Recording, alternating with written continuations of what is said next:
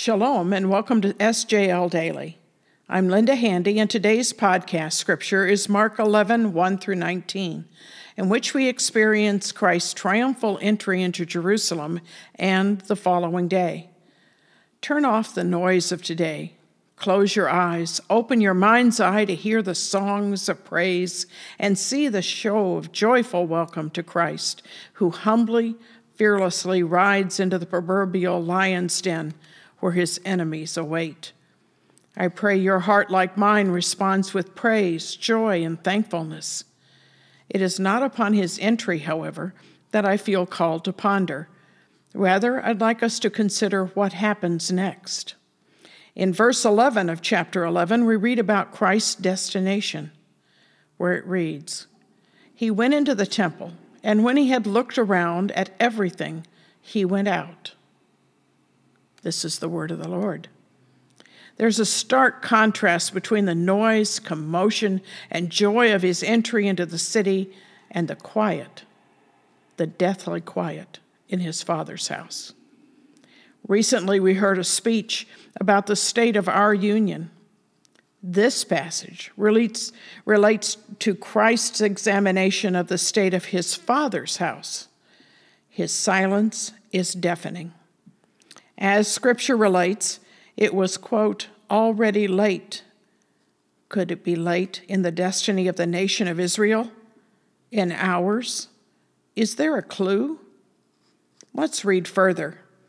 It's the next morning, and in verse 12 through 14 we read, quote, "He was hungry.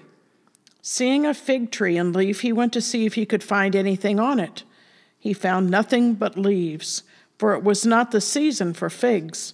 And he said to it, 'May no one ever eat from you again.'" The word of the Lord. Wow! Some might say that's a bit of an overreaction. However, let's look at symbolism and deeper meaning. What is it about this fig tree? In several commentaries, I found that in the Old Testament scripture, a fig tree frequently referred to the nation of Israel. In Hosea 9:10, the Lord says, "I found Israel like the first fruit on the fig tree in its first season. I saw your fathers." In Jeremiah 8:13, we find another clue to the lament of the Lord. "When I would gather them, declares the Lord, there were no grapes on the vine, nor figs on the fig tree. Even the leaves are withered, and what I gave them has passed away from them." The word of the Lord. It is important to note that fig trees bear fruit year-round. If they have leaves, they should have edible figs. This tree, Israel, has no figs. It is a fig tree imposter. It's a hypocrite. It looks great, it's full of leaves, but it's barren. The nation of Israel, blessed by and for God, has failed to bear fruit or even a bud of fruit. In the words of Jeremiah, they have squandered what God gave them. It is not surprising then, following the inspection of his temple, the Lord's temple, and connection to the fig tree, that Jesus enters the temple and cleans house, his Father's house. Through word and action, as it reads in verse 15, he began to drive out those who sold and those who bought, overturned tables of money changers, and the seats of those who sold pigeons, saying, "It is written, 'My house shall be called a house of prayer for all nations,' and you have made it a den of robbers." And the priests and scribes heard and feared him. He had seen his house the day before and found it lacking.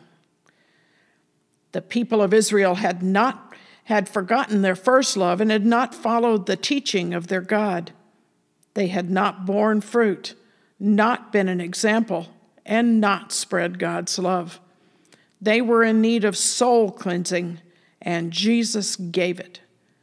Brothers and sisters, frequently we allow the world today tell us that God is only a God of love. He is, but he is also a God who judges and provides consequences. Let us examine our hearts and our behavior and resolve to be one who reaches out to others with this true message. Let us bear fruit for him. Let us pray. Heavenly Father, we are often so like the people of the temple, forgetting our first love and spending our days engaged only in serving ourselves. Lord, make us instruments of your peace, that we may, unlike the fig tree that was all leaves and no fruit, lead others through your Holy Spirit to your provision for them. Amen.